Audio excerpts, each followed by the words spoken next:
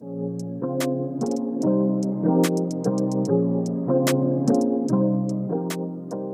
listening to Me Search. I'm Crystal. And my name is Dustin. We're two friends taking space and making space for other Filipinos to share their stories and insights.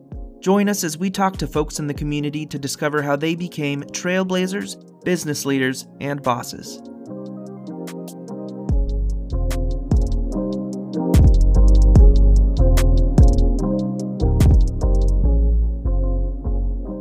Hey, Crystal. Hey, Dustin. Hey, everybody. I think eventually... Go ahead. No, you go. I was going to say that was a very vulnerable approach. Oh my gosh. A vulnerable moment. That was a vulnerable moment, yeah. You know why? Because I'm running out of ways to say this. It's okay. Maybe we'll switch it up and maybe you can start. Well, we only have a few episodes left in the season, so maybe we'll start something new in season 2. Yo, isn't that crazy? It is wild. And let me tell you, we have some really cool people coming up. We sure do. Not that the other folks that we interviewed are not cool, but we've got some cool people coming up. We've just been surrounded by superstars, let me tell you. Heck yeah. Heck yeah. I'm so impressed with what our guests have been able to accomplish. Mm-hmm. And also impressed with us in that we know them. I'm like, hey, we're friends with cool people. We sure are. It's pretty darn cool. And yeah. Shout out to all our guests who have been on the show because, people have been chatting with us about the pod and, all of you. And we've gotten some really great feedback and we've got into some really great conversations because of you all. And so y'all are really starting really wonderful conversations and ideas and thoughts throughout the community and beyond. So thank you all for coming on the show and sharing your experiences and all the things that you shared with us in previous episodes. Yes. And thanks for everyone who sends us questions because it gives us something to banter about at the beginning of each episode. Yeah. Speaking of, we have a question from a friend of the pod. Oh. So, Dustin, who is it from and what is the question? So the question comes to us from the Philippines, from a friend of the pod that goes by City Boy. City Boy has his own podcast called The Stories I Wish You Heard. City Boy sent us this audio message. I really want to hear your take on something. So we've been hearing a lot about the use of the term Filipinx instead of Filipino, and I'm wondering what you both thought about that. Well. We've come to this question, haven't we? We have. Well, this is definitely a widely debated subject and just heated debates over this term, Filipinx, and when this debate erupted, I didn't quite understand what the whole hubbub was about because for me, just initially, I went straight to, how the Latinx community identifies with the X, the X at the end. Mm-hmm. And so I'm like, oh, we're just kind of taking on that kind of inclusive semantics of how we identify, right? Mm-hmm. But I didn't know how much it would get people heated, specifically in the Philippines, right? Mm-hmm. And so I'm like, well, what is this? What is the hubbub about all of this? Because I don't know what the big deal is. And so I looked to Kevin Nadal, our dear psychologist within the Philam community, and Dr. Nadal. Dr. Nadal. If you don't know who he is, please check him out. He wrote this wonderful book called The Filipino-American Psychology. I was able to sing at his book signing for that book, and it was really cool. Shout outs. Many moons ago. But, he talked about how, a lot of people say like, well, Filipino is already gender inclusive because we don't really have pronouns. Like when we say siya, it's either he or she. So like when we hear the older generation or like, folks who speak Tagalog, he and she can get mixed up, right? Yeah. Because siya is just... It's gender neutral. It's gender neutral. So the debate is like, oh, well, Filipino is already gender neutral. Why are you trying to change this, especially in the diaspora? You're not giving, the term Filipino enough credit. Like people have died and bled for the term Filipino. And then there's also this debate about like, well, Filipino is already a very colonized word in itself because... The F? Yeah, the F, Yeah. and also just the fact that it stems from King Philip. Oh, yeah. Like, fuck King Philip. And all our colonizers, fuck y'all. But, so like there's also that debate about like how it stems from like Filipino just in general. The term Filipino comes from our colonizers. So it's just like there's so many arguments about why this shouldn't be a term. Filipino and Filipinx, and then like there's like the whole Pinay and Pinoy thing. And I think when it comes down to it, and I'm not going to get into all of the different arguments that that people are saying because you can definitely find that on Twitter. But I think that at the end of the day, like we're all just trying to figure out what our identity is. If you identify with the term Filipinx because you feel like that speaks to you wherever you are, whether it's in the Philippines, because people in the Philippines do use Filipinx. Not a lot of folks do, apparently, but of course in the diaspora, it's more widely used. But if that speaks to you and if you feel like that's a more inclusive term, then I think by all means, like, go ahead and use it. Yeah. I was confused. I started using Filipinx and I didn't really grasp the gravity of the word when it came out, But yeah, as someone who is, No, you go. I agree with you.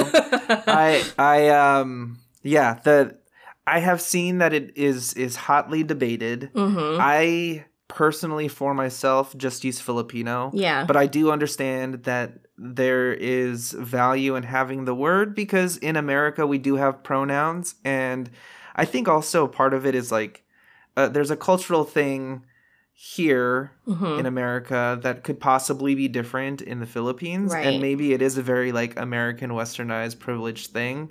But I think the goal of the word Filipinx is to promote inclusivity here. Again, it probably is a Western thing to use, but I do see the value. And if you want to use that for yourself, I think that's totally okay because you are you and you can do whatever the heck you want to do. Yeah. And I don't think it's really hurting anybody, but also maybe I'm ignorant in that way, in that it's not hurting anybody. Yeah. You all can chime in. Folks, I think if you're listening to this, like, chime in, send us a DM. Let us know what you think. I would love to continue talking about this topic because honestly, I want to look more into this and I also want to hear from folks in the Philippines and, folks within the diaspora and what their thoughts are. And I want to dive deeper into this because I feel like I'm still a little bit shaky on this subject. But yeah, like let's hear from y'all. I saw a video on TikTok of this. I want to say he's an educator of like Philippine culture.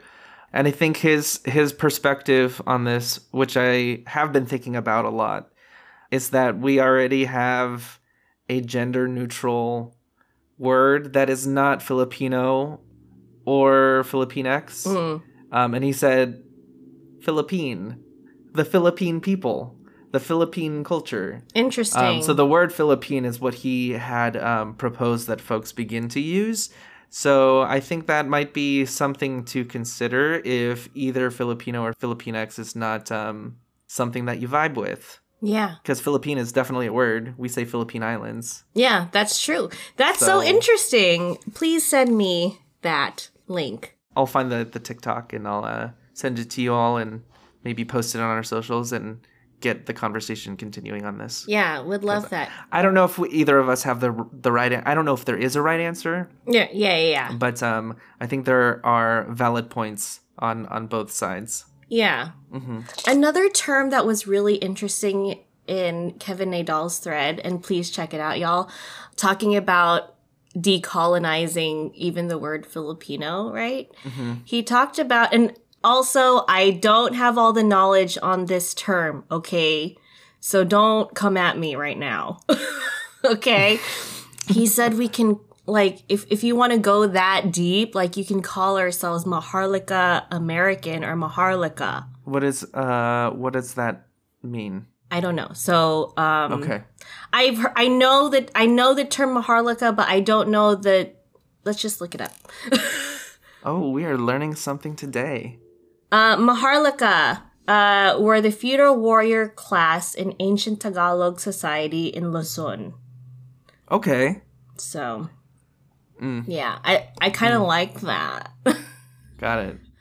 But yeah, he brought that up in his thread. So I also thought that was a very interesting term to look into. Oh, that's interesting. But I've never heard folks refer to ourselves as Maharlika. I have not either, but maybe that's a thing. Yeah. Interesting. Yeah. Let's chat more about this because I definitely want to come back with a deeper understanding of this issue and debate. So y'all forgive me for not having solid answers here, but it's fine. This is an intellectual conversation. Yeah, this is where I'm at right now. Cool. Thanks for sharing. We're me searching. Yes, we are me searching, and we will continue to me search. Yeah. And thank you, City Boy, for that really thought-provoking question. There's definitely a lot more to be said, but for everyone else, if you want to chime in, send us a DM, leave us comments, and then we'll continue to me search and ruminate on that. So if you all have questions or a message that you want to share with us on the show, definitely contact us on our social media at MeSearchPodcast. You can email us at contactmesearch@gmail.com, or you can leave us a voice recording at anchor.fm/MeSearchPodcast. Yeah. Dustin, who is on the show today. Ooh. We have somebody super fly, super dope, who you all may or may not know, but you should probably know who she is. Her name is Christine Gambito, aka Happy Slip, who started her career in 2006 via YouTube as one of the trailblazers of the YouTube platform, doing comedic sketches and whatnot. So we're excited to have her here. Crystal, any thoughts? I'm excited. I remember meeting her quickly at FPAC 2008. And I was like, oh my God! FPAC! I'm meeting Happy Slip! Philippine Festival. What does that stand for? Festival of Filipino Arts and Culture. I performed there. Stage B. Woohoo! So yeah, let's get into this episode. Let's get into it. Woo! Yeah!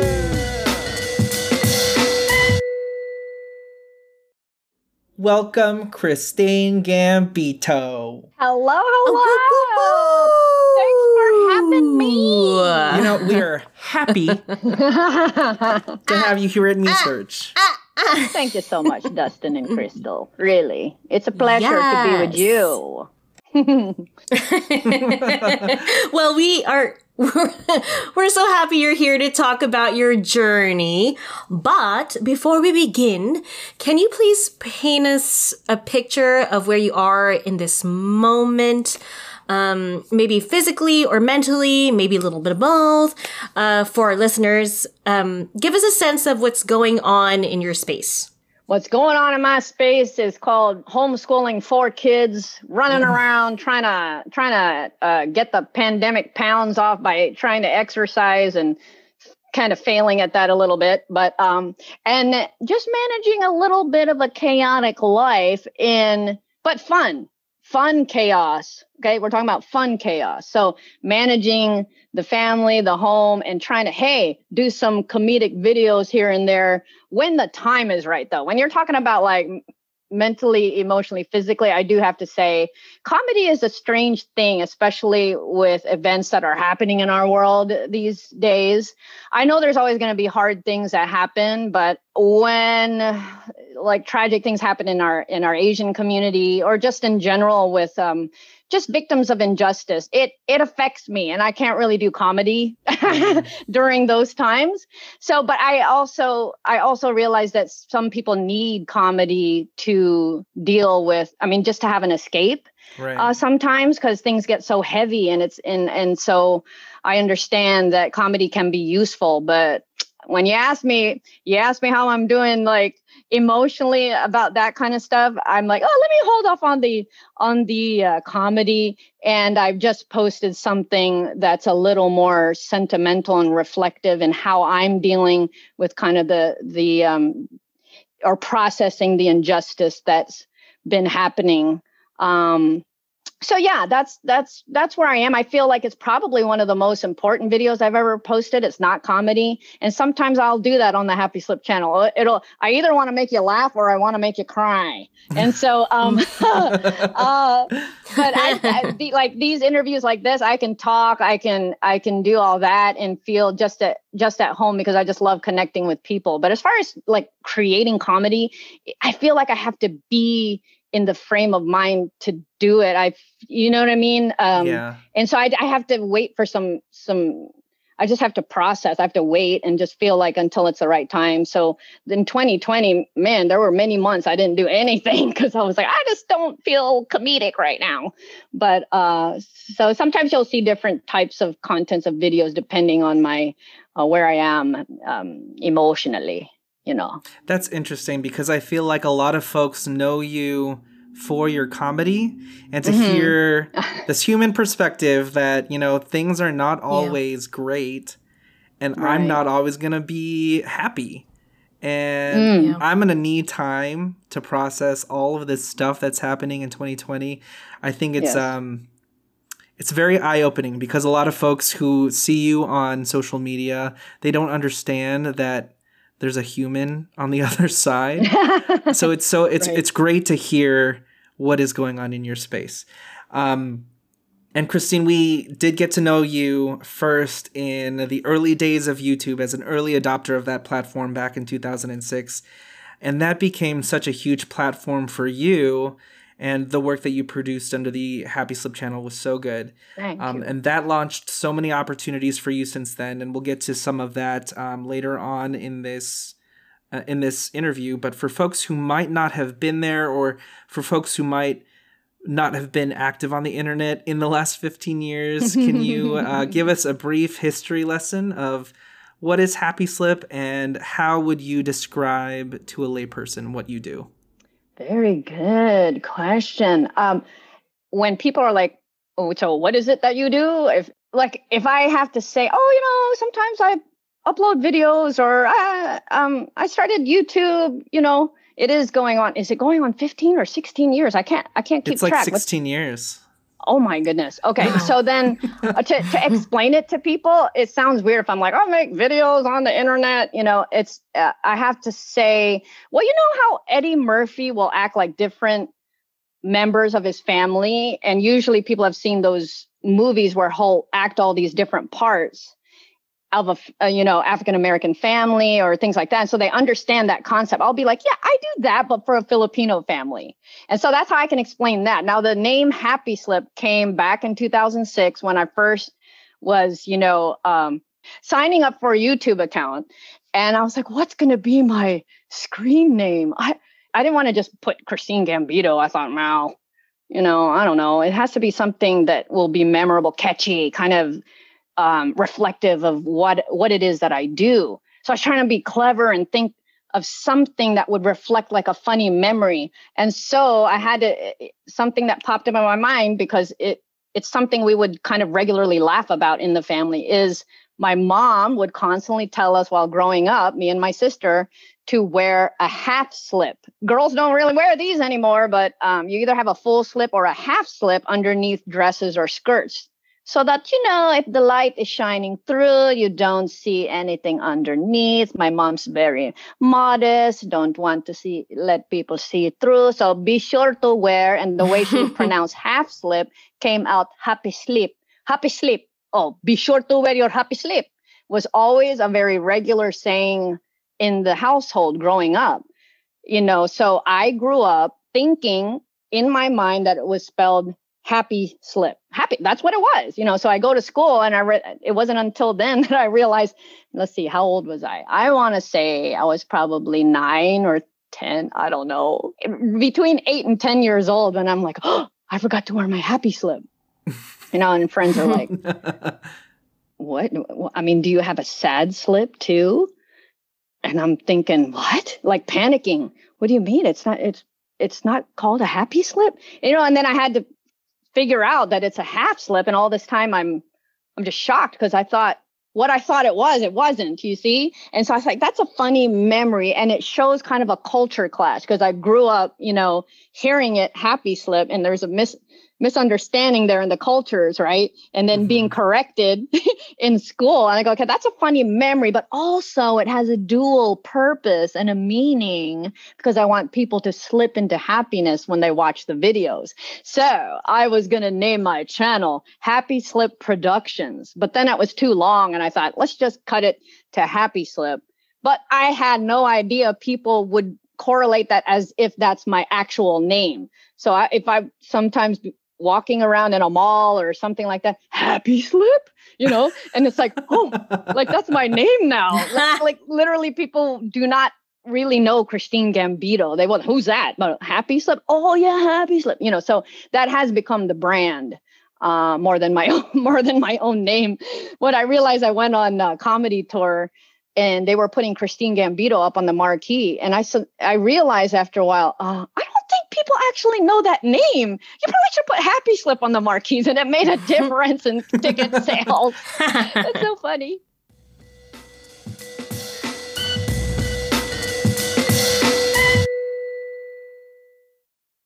So your career, as we know it, started flexing your character skills. And I remember watching those first videos, and I was on my old PC, a shared computer next to the kitchen table, and just loving and admiring your work as an actor and finding myself slipping into happy. And you were one of the first on any social media platform to do that well. Fast forward to today, social media and social norms have changed a lot since you started producing content on YouTube. And so we want to know how your relationship to your film identity or community has changed or evolved over time. That's what's funny, because when Dustin's saying it's going on 16 years, I have to shake my head and go, okay. Time flies. That's a little strange, but all I have to do is look over at my son and say, oh, well, that makes sense. Like as old as he is, he was 1 when I started my channel. So I'm like, oh, okay, yeah, I have been on there for a while as far as when I started the channel. But as far as my relationship to my Filipino identity, it's stayed the same.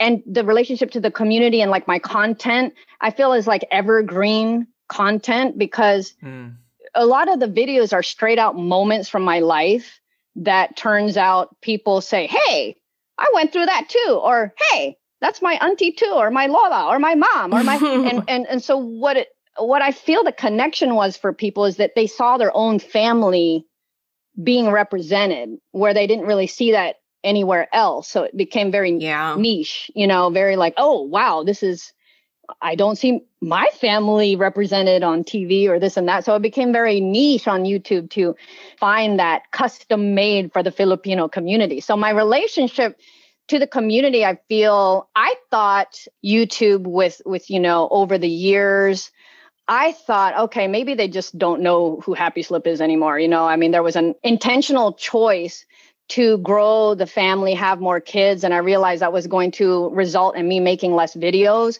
And so I thought, I'm not going to be able to upload consistently or do weekly videos. And I'm sure that's going to impact the audience. They're going to forget about me. That's what I thought, but it was an intentional choice. I was shocked was it 2018 when I had to go do a TFCU Talks, kind of like a TED Talk, but for the Filipino channel. And, here I am, I'm thinking, I've always wanted to do a comedy tour, but I didn't have the confidence to go on one anymore because so many years had passed by since I was really active on YouTube. So I thought, even if I try to have a comedy tour now or try to do shows, who's going to come out? Like nobody's going to remember Happy Slip. I haven't been consistent, and so when I had to do the TFCU Talks, I had not had a public appearance for many years. So I thought, well, I'll put it out there on the social media. I bet nobody's really going to come. And do you know that the line was all the way out the building, like down the street and into the parking lot. And I was just shocked, like, how do they still remember me? I am not trying to brag about the number of people. It was a small venue. Okay. So humble. It definitely was not like, I'm not trying to say what shocked me is the quality of the interaction with the line of people. Cause at the end, after I gave my talk and all this, they came to talk and take pictures, but people wanted to chat, not just like, click, and then leave. They were like tears in their eyes, wanting to talk for like 5 to 10 minutes each. And I didn't want to be like, hey, click, and then next. Like, I want to connect with people. So we're having like full on conversation where people are like, you think that we forgot about you, because that's what the talk was about. Feeling like people could say, oh, you're a failure in the social media space because you didn't hit 1 million followers. You didn't, you don't keep up with the race on social media, things like that.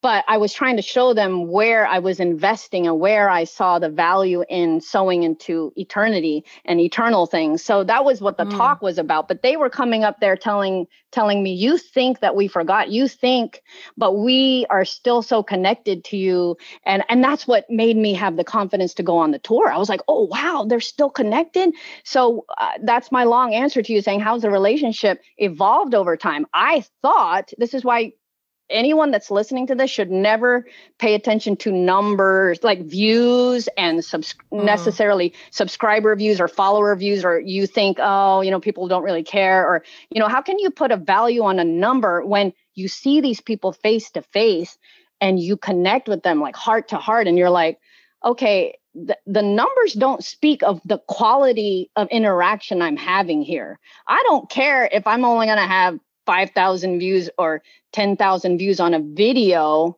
if I can have 5 people that are really connected talking to me, or 10 people talking to me, or, so I think the relationship, I feel, if people really know my content and they followed me through the years, it's like I'm a cousin or something to the community. And they feel like when I'm on stage, it's like, oh, our cousin's on the stage telling our family stories.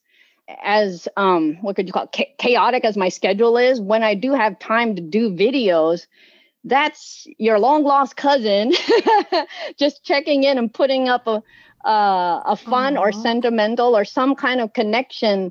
And so it's stayed the same, I guess you could say. I thought it waned, but it is still there. And so I will still continue to try to connect as often as I can. I think that also speaks to how much the Filipino audience across the globe is like really craving for that content. So right, yeah. Yes, good job on doing all that you've been doing. Good job on staying relevant, even though you had a point where you felt like, okay, people don't remember me. Thank you. I like what you said. Your stuff is evergreen. It really is. Oh, thank you so much. Yeah, that's like the perfect word for it, evergreen. You really sowed those seeds, and if you ever take a break or no matter how much time has passed, you've really made folks in the Filipino and Filipino American community feel seen. Yay. You know, you can't ask for anything more. We feel seen because of you, and it's timeless, and it's amazing what you've done and created.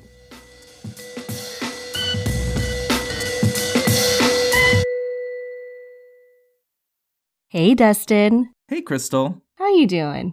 I am doing fantastic. And can you tell me why you're so fantastic right now? Well, it's because I've been listening to this really cool podcast.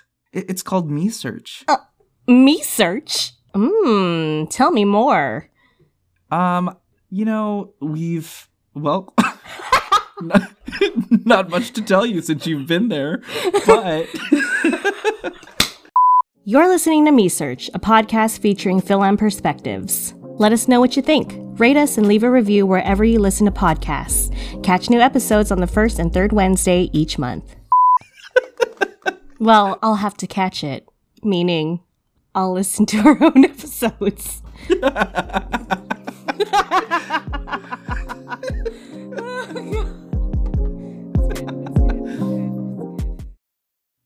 Okay, we're back. Oh, woo woo!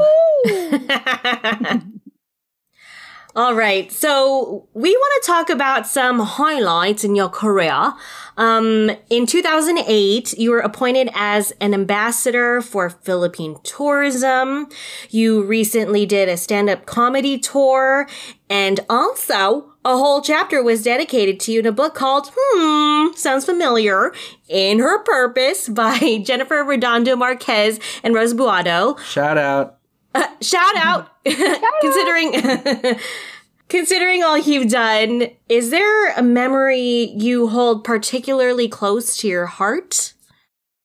Well, of course, on a performance standpoint, the live shows, that stand-up comedy tour is kind of like the culmination of everything. It actually was a full circle moment to do that tour because unbeknownst to me, I was doing stand-up comedy for the family before I started doing videos for them because it was very, very much a tradition on, holiday. It didn't even have to be a holiday, whether it's Christmas or Thanksgiving. Of course, you have to perform, perform. So it's going to be the cousins, when everybody eats. After they eat, they become bored. They sit around. They say, okay, entertainment. What's the entertainment? Come on, call the kids. Okay, you play piano. Come on, you sing karaoke, you recite your poem, and they're pointing to the different people. Then me, they're like, you imitate your auntie, your mom, you imitate your, and my mom would literally come to me sometimes in parties. So even if it wasn't a holiday, she would come up, can you imitate me?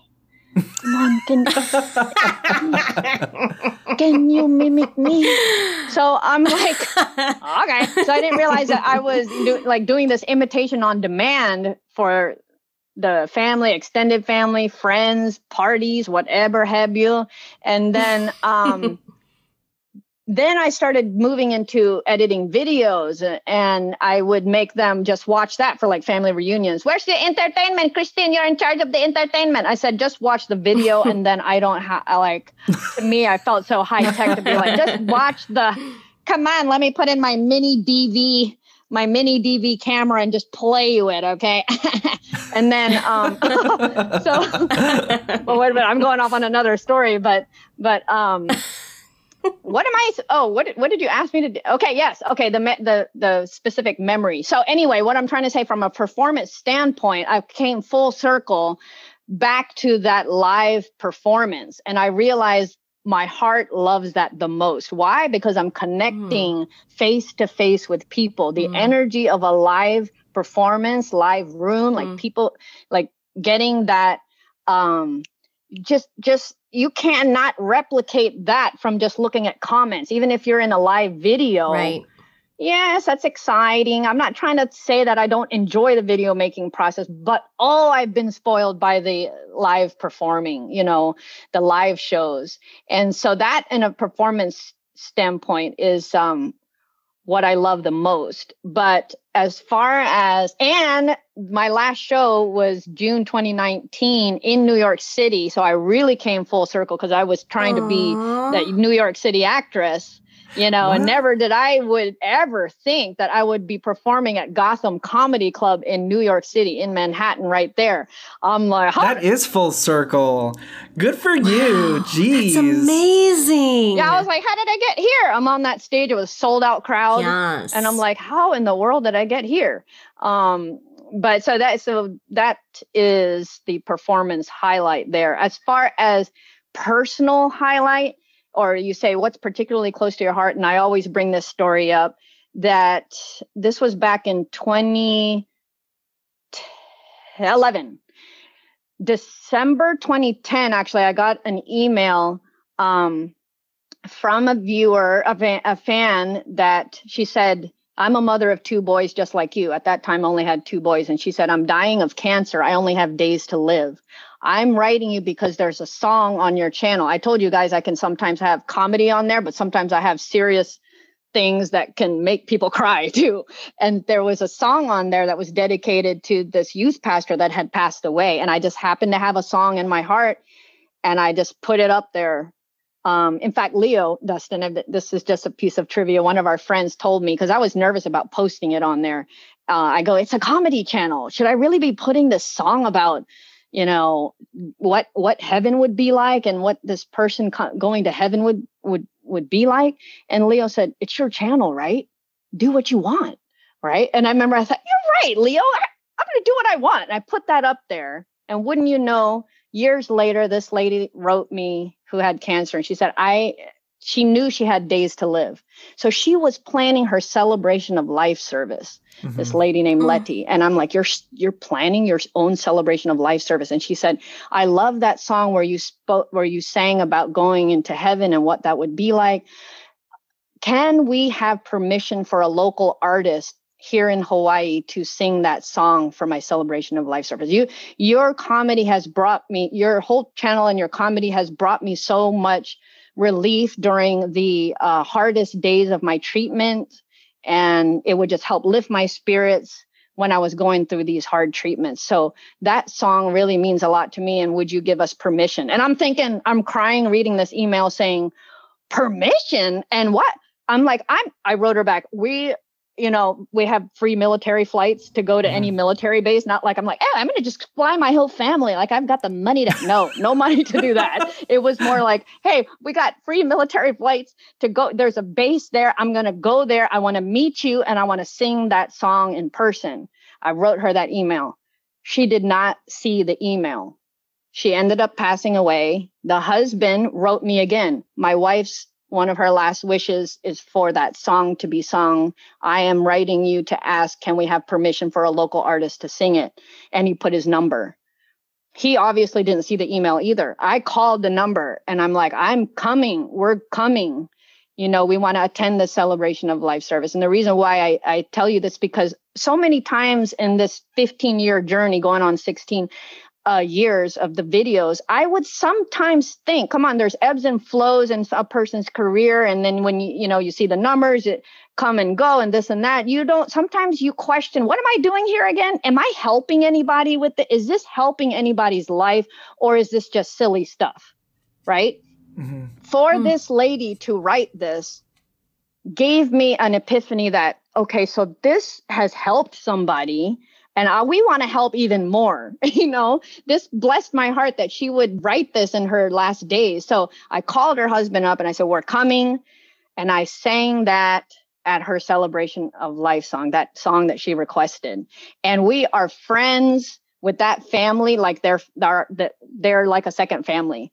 We went over there and the family is such a big extended family. And wouldn't you know, like, in those days that we stayed with them or we hung out with the family, more and more family members were coming in and they would have to talk about these dark moments, her last days. And they were so burdened down by just, those events. And then so they at one point looked at me and said, Christine, can you tell us some funny memories about your mom?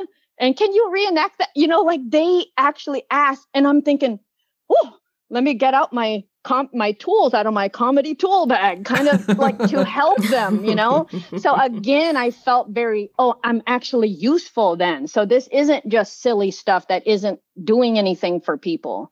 I would have those questions over the years, just like, is this helping anybody, or is this a waste of time, or is it, you know, sometimes you don't know how it's affecting people until you meet them face to face. That's why I want to encourage people, don't pay attention just to comments and numbers. It's the quality of the interactions and the impact that you have on people's lives. So we are friends with that family to this day. And I got to go back and perform a show in Hawaii and get on that stage and tell that story again in person to the family and to the community there. So anyway, that's particularly, when you said any memory that's particularly close to my heart, that's the one I always bring up. You trying to make us cry, Christine. You're trying to make us cry. No. Gosh, you pulled that out. I know. Out of nowhere. That's a really beautiful story. Beautiful story. That's rewarding. If I get to help people, like, you know, with the comedy helps that way, then like I said, I'm like, okay, Lord, if you provide those moments, I'll try to fulfill that, you know. That's such a great lesson. Like you said, you know, things in your life, your career will ebb and flow. And, you know, on social media in particular, things change so much. Yeah. And the value that you get from a like or a number of views or a number of comments or whatnot, that's not really representative of the value that you put out into the world sometimes. True. Yeah. You're valuable to me, Christine. You're valuable to me. Thank you, Dustin. Yeah, you're valuable to me too. Thank you, Crystal. But yeah, that was when I said the dates, I was trying to get December 2010 is when that email came. And then a few weeks later was already in January of 2011. And our family of 4 at the time with my 3-month-old son, we flew to Hawaii and I got to sing that. So that's one of the best memories.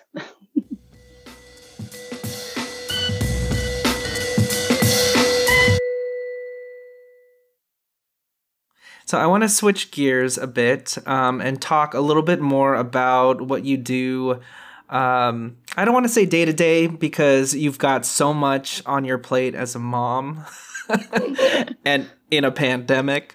But as far as what you do, putting out content into the interwebs, I know from my own experience, and Crystal knows as well, that, you know, posting videos on the internet is a lot of work. And for you to be just to wear so many hats as far as like in your personal life and, you know, having to navigate all of these offers and opportunities from having done this work online, it might be overwhelming. So thinking about all of the lessons that you've learned over time about, you know, producing content online and parlaying that into various opportunities, what might you think are some of the biggest lessons that you've taken from that experiences?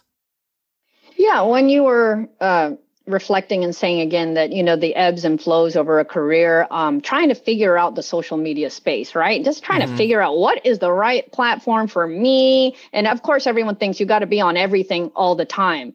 And it can be overwhelming. And of course, even back in the day, 2006, I thought YouTube was already, I mean, my mom was, I remember she called me up one time. Why did you say to your audience you will upload one a week? Why did you say that? Because she knows that it was hard even then. Like, yeah. I said, Mom, I didn't sign a contract. I just happened to say that, you know, well, you know, she was nervous for me. But back then, I remember when Facebook, you know, people were just really starting to get on, you know, they were forsaking their MySpace and going on to Facebook. I refused. I was like, no, I won't join another. No. Like, this is enough to be on my MySpace. And I just thought, I'm not going to like complicate my life by being on Facebook too. Of course, I ended up joining it. And then when Instagram came out, I'm like, no. I'm not going to join that, right? And okay, so like it might have been 2011 or whatever, but I'm trying to give you a timeline where I joined in 2011, barely posted anything on Instagram. And then just in recent years, I might have been more active on Instagram and Facebook, just feeling like I could connect better on those platforms than YouTube. It just seemed like the algorithm on YouTube did not favor, you really putting your content out there if you were not consistent. It just seemed like even my own subscribers, which I don't blame them because I don't even check my own subscriptions. I will let you know that right now. I don't check my subscriptions. So I don't really expect where are all my subscribers not checking their, well, I don't, you know what I mean? So how are they going to know? Especially I have zero pattern. I mean, I'll just upload out of the blue on there. And so I'm not very consistent, but Instagram and Facebook, I felt like, oh, it seems like people are more aware when I post there. And then now TikTok, there was another thing. I was like, nah, I'm not gonna join that. That's for teens that are dancing around, and I ain't no teenager gonna be dancing around in my room, you know. And then when I realized, wait, like a neighbor was telling me, you should really get on that. You know, there's every kind of industries on there, every kind of person, you know. And I'm like, really? So when I saw, I was like, well, I might as well experiment, just try. And then within 7 weeks, can I tell you that when I say that it grew to 30,000, from 0 to 30,000, that was a pretty impressive thing to me in the sense of saying it took me 10 years to reach 30,000 on Instagram, and they both hit 30,000 at both platforms, Instagram and TikTok, 30,000 on the same day, yet it only took 7 weeks on TikTok. So again, I want to encourage people. It's not so much that you have to say, oh, people don't like what I'm putting out there. It might just be that the algorithm is not showing your video. So try a different platform. And right now they really are coming out with the short form, platforms like TikTok, and then Instagram came out with the Reels, and any type of content you put on Instagram is not going to get the kind of exposure as Reels will get. And so you might sit there and work so hard on a piece of content and think this is the best I've ever done. You invest so much, but it's a minute long. Guess what? A minute ain't going on Instagram Reels, only 30 seconds. And then how would you feel if it's a difference between thousands of eyeballs seeing it?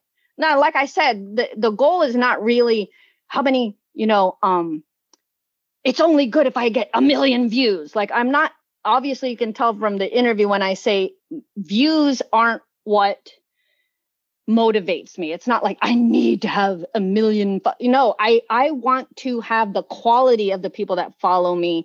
You know what I mean? I want to know that I'm engaging well. I'm connecting well with people. That's what matters to me. But also as a busy mom, I don't want to be pouring my heart and soul into a minute-long piece that's going to be on IGTV and like barely anybody going to see it. You know what I mean? Versus if I just figure out a way to shorten it to 30 seconds and boom, like it's multiplied by 5 times or something on Instagram Reels. So a lot of the times you just got to research and test different platforms like I did. And then I realized that, okay, so this is what's working right now to better engage with the current audience and to gain new eyeballs or people that think, what? Yeah, I haven't seen a video from you for a decade. Like people literally thought I was raised from the dead when they saw me pop up on TikTok. It's because they never see my new videos on YouTube. They don't see anything. You know what I'm saying? So it's just interesting how it's just the certain tool that you use or whether or not people are going to see it. It doesn't mean your content's bad if you don't get the eyeballs, you don't get the views. Sometimes it's studying the certain platform and figuring out what does well here. Oh, you know what I mean? Oh, so for TikTok, in the first few seconds, I got to grab their attention. Well, that's not what I was doing on YouTube back in 2006. I would build up a story. It's different on different platforms. So you figure out what works and you do a mix of different things. And as a busy mom, I don't know exactly what any kind of consistent schedule is going to be for me with videos, but I sure am glad that short form video content is on the rise here because even YouTube's going to come out with YouTube Shorts. I saw that. Which is their version of TikTok. Oh, wow. Wow. So it's kind of like when Snapchat, that was another one that when I went on there, I was kind of late to the game there. But Snapchat stories, I felt, well, cool. I don't have to edit anything. And I would do different characters on Snapchat. But then all of a sudden they were like, oh, Instagram's going to come out with stories now. And I was like, what? what do I tell my stories? Snapchat stories or Instagram stories? And then, you can get overwhelmed with it. And what I would just say is I'm learning, it depends what kind of content you're making and what kind of effect you're trying to have. The video I told you that I made about, it features my family and my grandparents, and it's like how I'm dealing with the injustices around, happening in the US especially, is like very important to me. So I was not going to try to make that 30 seconds or try to squeeze that in 30 seconds, because that was a very important message to me that I didn't care it was 2 minutes long. And I'm going to put it on IGTV. And I don't care if 6,000 people versus 300,000 or 500,000 or a million views. That's what the views have been like all over the place with different things, testing these different platforms. And so with a piece like that, I don't care what kind of views. I feel convicted to put that out there. And I want my Lola and Lola's example of their 60 years of marriage, and they're sewing into a big extended family, and the love that they put out into this family and into the community. I'm going to put that out there. I don't care how many views it gets. That's what I'm going to do. Right. And there are other times when you craft, okay, this is a comedy piece. This is designed for maximum impact. I'm going to make it for 30 seconds and put it on Instagram Reels to get you know what I mean? So it depends what you're making, and then how you're going to fashion it for what platform, and to use all these tools to your best benefit is what I'm saying. That's my long-winded answer to your question. Oh, what I've learned to play the game. You know what I'm saying? It's definitely a game to be played, for sure. Yeah. What I really enjoy about your content is that it has consistently been about family over the past 16 years. And it's cool now looking at your new stuff, how your kids are now involved. So I just want to know, in a follow-up question here, I just want to know how has their experience been having a mom so involved in the online community? What a funny thing about that is they watch my videos a lot. They'll just scroll through the TikTok or Instagram Reels, and then it'll annoy me to know. And I'm like, I don't want to hear my voice, right? Especially the irritating characters that I will portray sometimes. So sometimes most of the time I'll do family videos, right? But sometimes I'll notice an oddity out there.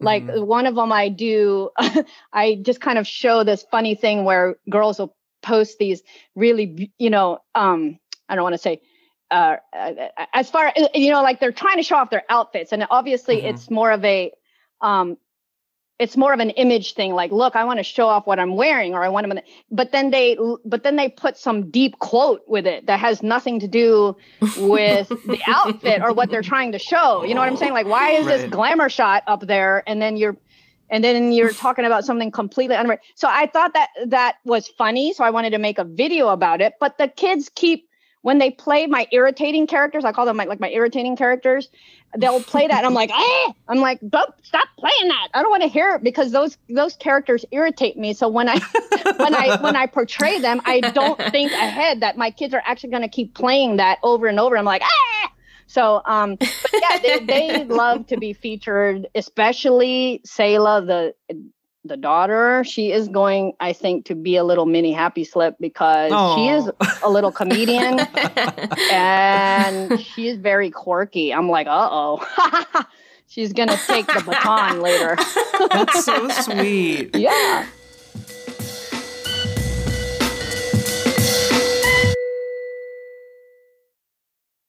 Hi, I'm Jason Tanamore, and I'm on the Me Search podcast, and I'm the author of Vampires of Portlandia. It's about Filipino folklore aswang, and you can find it on tanamore.com. I don't know who doesn't know about Happy Slip, but for the folks who don't know, so if people want to learn more about you, where can we find you on the interwebs? So if they just type in Happy Slip, one word, that's really my handle everywhere. So if they can Google Happy Slip, you'll see the website pop up. But other than that, my main platforms that I'm more active on are Instagram, TikTok, and then I will try to be doing, what I enjoyed was live videos on Facebook. And I will cross post all the videos because I know some aunties, they ain't going to be trying to get TikTok and stuff like that. So I have to stay on Facebook, you know. So that's another big platform.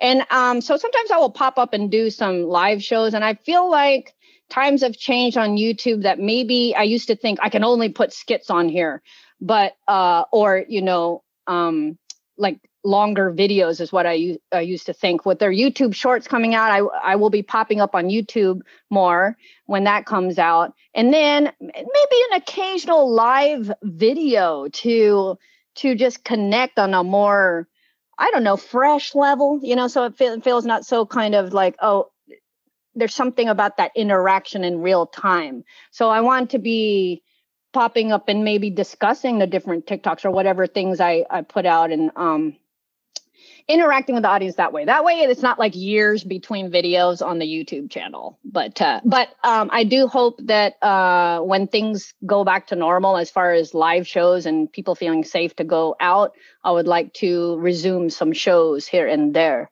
to go to different cities and see your favorite cousin on the stage, telling your familiar stories. Yeah. Oh, and another thing is so cool that don't feel, this is a very family friendly show. So kids as young as 5 all the way up to the Lolas and Lolos were coming out to the shows. Full extended families going out to the improv. Sometimes the improv was shocked. They're like, we have not seen a whole extended families come together to the comedy clubs. So it's like, I would love to go back to doing that.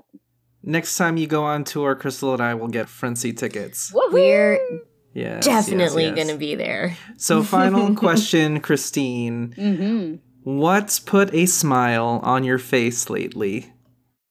Man, well, just connecting with you guys puts a smile on my face. I tell you, anytime connecting with people, really, and that ain't just like, oh yeah, you're just saying that because you know. No, I mean it.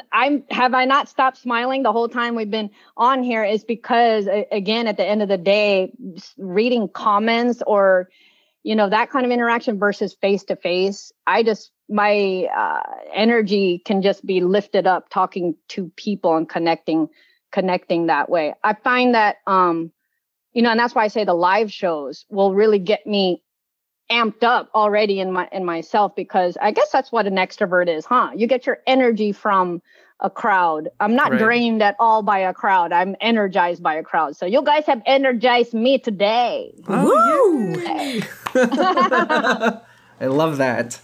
Thank you, guys. So from 2 longtime admirers of your work, Christine, we are so honored again for you to be here with us at Me Search today to chat and hang out. Yay! We cannot wait to see you live. And yeah, thanks. Thank you so much for joining us. Thank you for having me on your podcast. Yeah. Yay. Everybody, this was Christine Gambito. Yay! Woo! Happy slip! Awesome. Whoa, Happy slip.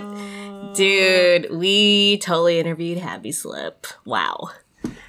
She's a very insightful, intellectual, so nice, and funny lady. Mm-hmm. Like, her kids must be so lucky to have her as a mom. I know. So, Crystal, what's one of your takeaways from this interview? Well, I loved how she said, and I'm gonna quote her. I'm not quoting the entire section, but she said, "Never pay attention to numbers. How can you put value on a number when you see these people face to face and you connect with them heart to heart?" I love that.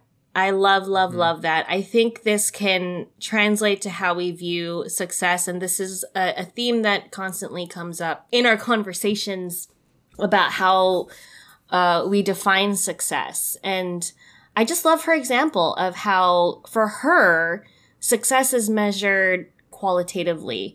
And for me, I love looking at success in this way as well. These real human moments that won't leave you, because at the end of the day, I think people are going to remember you for how you made them feel, how they connected with you. I'm not going to be like, oh man, I really miss so and so after they've gone because they've made so much money. You know, like I'm not going to think about people like that like after they're long gone, and that's not the legacy that I think about when I think about people who've really made an impact, and she's definitely making an impact.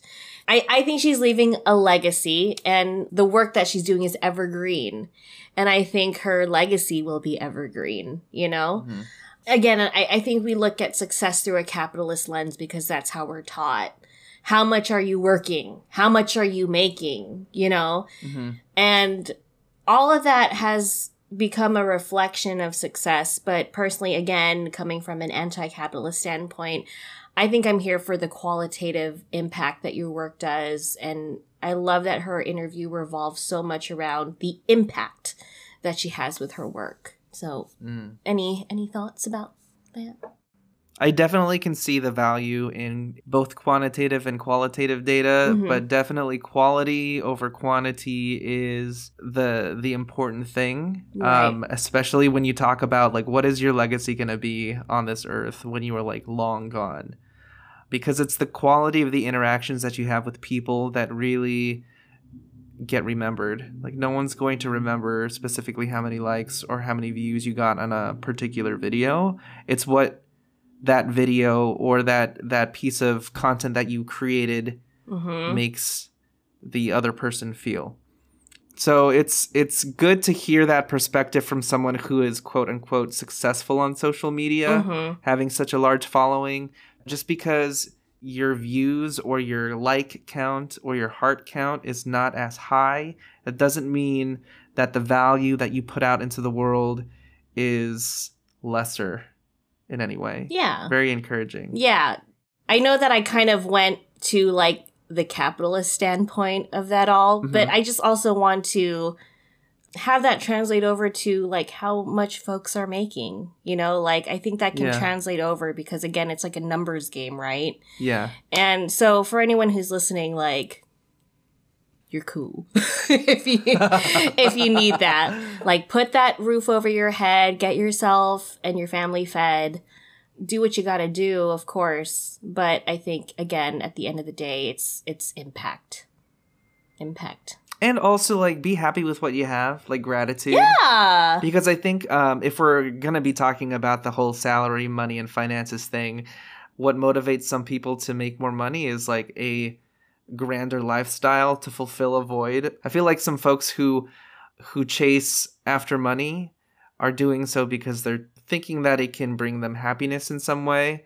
But that's not always the case. Like, happiness isn't from material things, right? And it's not necessarily from money. Like, definitely it can bring you security, but if you can practice gratitude, then you know the money thing is not so important. Yeah, this is another topic I would love to talk more about. The impact of money and how much you have, right? Because also it's like, I understand that this is a total tangent here now.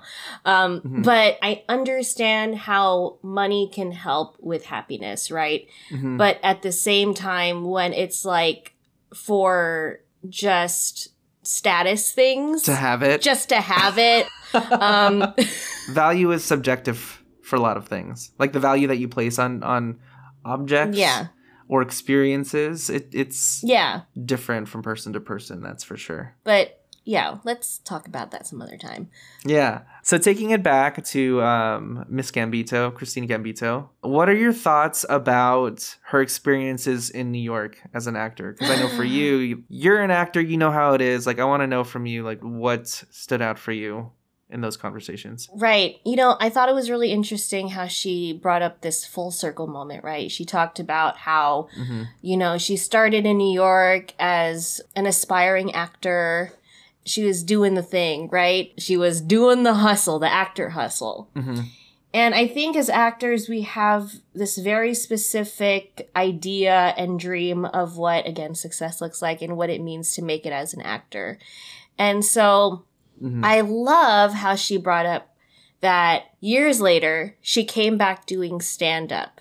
And years later, looking at the body of her work, she's been working as an actor. She has been doing the acting thing through the content that she created on her own terms.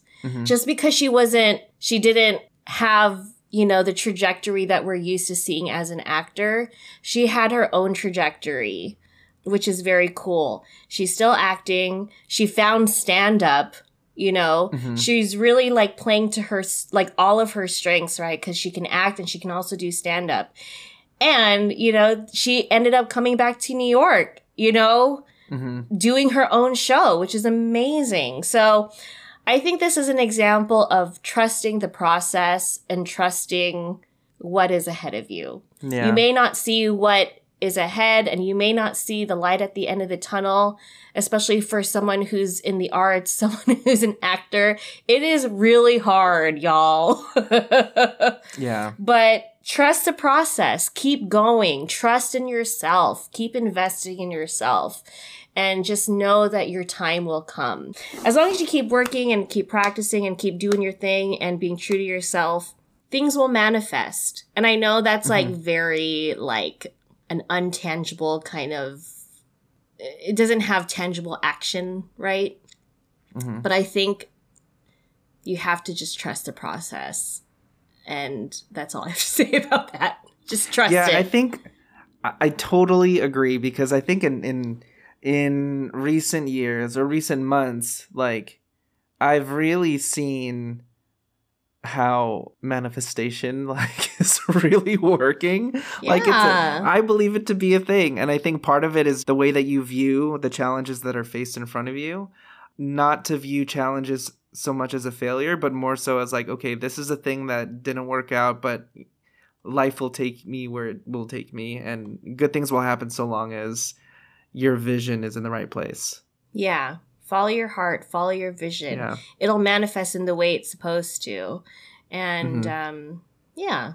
And, or you might be pleasantly surprised. Yeah. Totally. Yeah. Yeah. Yeah. Do it. I think with Christine, she probably, like, before YouTube was a thing, I don't know that anyone realized what YouTube could be. So I don't know that it was possible for anybody to really envision what it looks like today. Yes. She wanted a space to, practice her craft, to do fun things, to tell stories about her family. And it became so much bigger than probably what any of us could have imagined in 2006. Yeah. It makes me think about how important it is, again, going back to like some of our previous episodes, like make your own content. Do your own thing. If you're not getting the opportunities that you want, like, just F it all. Like, F everyone. You don't need things to be handed to you. You can hand it to yourself, okay? Yes, I believe that shit. Yes. This thought came across when I was trying to write something the other day. Like, everything that you need is truly inside you. And you may doubt it all you want, but just, if you just sit with yourself and just think about your entire life and like everything. This is getting really freaking really that cheesy. Is a task for sure. I know, but just like sit with yourself, like quiet your mind and just look back at like everything you've done, right? As adults, like we've done so many things. Like, I don't care who you are. You've probably done a shit ton of things, right? Yeah. We're all badass. We're all badass. We all have the tools to do what we want to do. We really do. I believe that. Yeah. Believe in yourself. You have it in you. So I forgot what the point was, but I think that's a fine point. Yes, that in itself is a fine point. Do you have any other fine points or final thoughts? I think I'm still living in the world of like what hashtags were in like 2012. So like I have a very surface level understanding of what it takes to, have content be widely visible to everyone, if you do want to have your content seen by a wide audience, if like that is your thing, like if you have something you're so passionate about that you absolutely have to share with everyone. And again, this is about quality and not numbers, but like you need everyone to see what you have to say. Right? I know that sounds contradicting, but Anyway, if this is something that you're into, like, go ahead and, like Christine said, study your platforms. Use these tools to your best benefit. If you have specific content and a specific niche of content that you want to share, figure out what platform is best for you.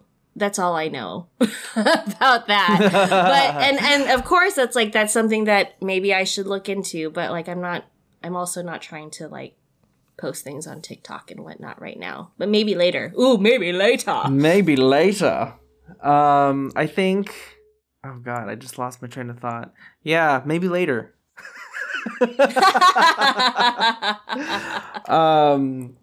Social media, or at least the platforms we use for social media, have changed so much over time, and it will continue to change. Yeah. As long as you find it fun and you're finding the joy in social media, then definitely continue to use it and play around. But also, it's not everything. It's not everything, so y'all. It's not. Don't put all your eggs in social media. Live your life and meet people. Yeah, also, like, there's tons of, well, not tons because we're still in a pandemic. Oh, yeah. But, you know, when we're not in a pandemic, like, I encourage y'all because as an actor, I love live theater. There's so much happening in the theater world, y'all. So go see some theater. There's stuff that is not on screen, on any kind of screen, TV, telephone. I called our iPhones and our devices telephones because no one uses telephones, okay?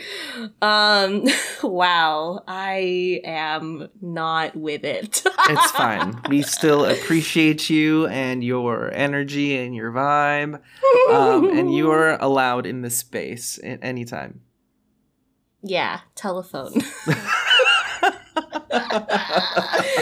When Okay. things are not so crazy, check out some live stuff. Go check out Christine in her stand-up, you know? Like, how exciting. Yes. There's nothing greater than freaking live theater, let me tell you. And live performance. Love. Anyway, any final thoughts, Boo? Any other thoughts before we head out?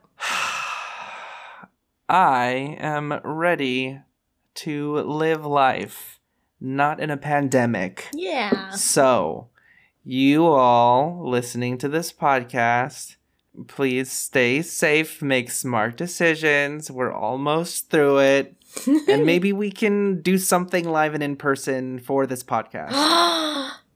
Who knows? Season 2, we're going to have some fun stuff coming up. Ooh, Dustin said it, y'all. Season 2 coming up. I'm hyping it up. I don't know yet what it's going to look like because anything can happen, but I'm manifesting this. Just to bring it all back. We are coming full circle, y'all. Yeah. Anyway, yes, thank you so much for listening to this episode. It was fun. Thank you. See you on the next one. Make sure to subscribe to Me Search wherever you listen to podcasts. Find new episodes on the first and third Wednesday every month. Check us out at mesearchpodcast.com. And find us on social media at Me Search Podcast. Me Search is produced and hosted by Dustin Domingo and Crystal Tugati. Editing by Dustin Domingo. Special thanks to our guest, Christine Gambito. Make sure to follow her at Happy Slip and visit happyslip.com.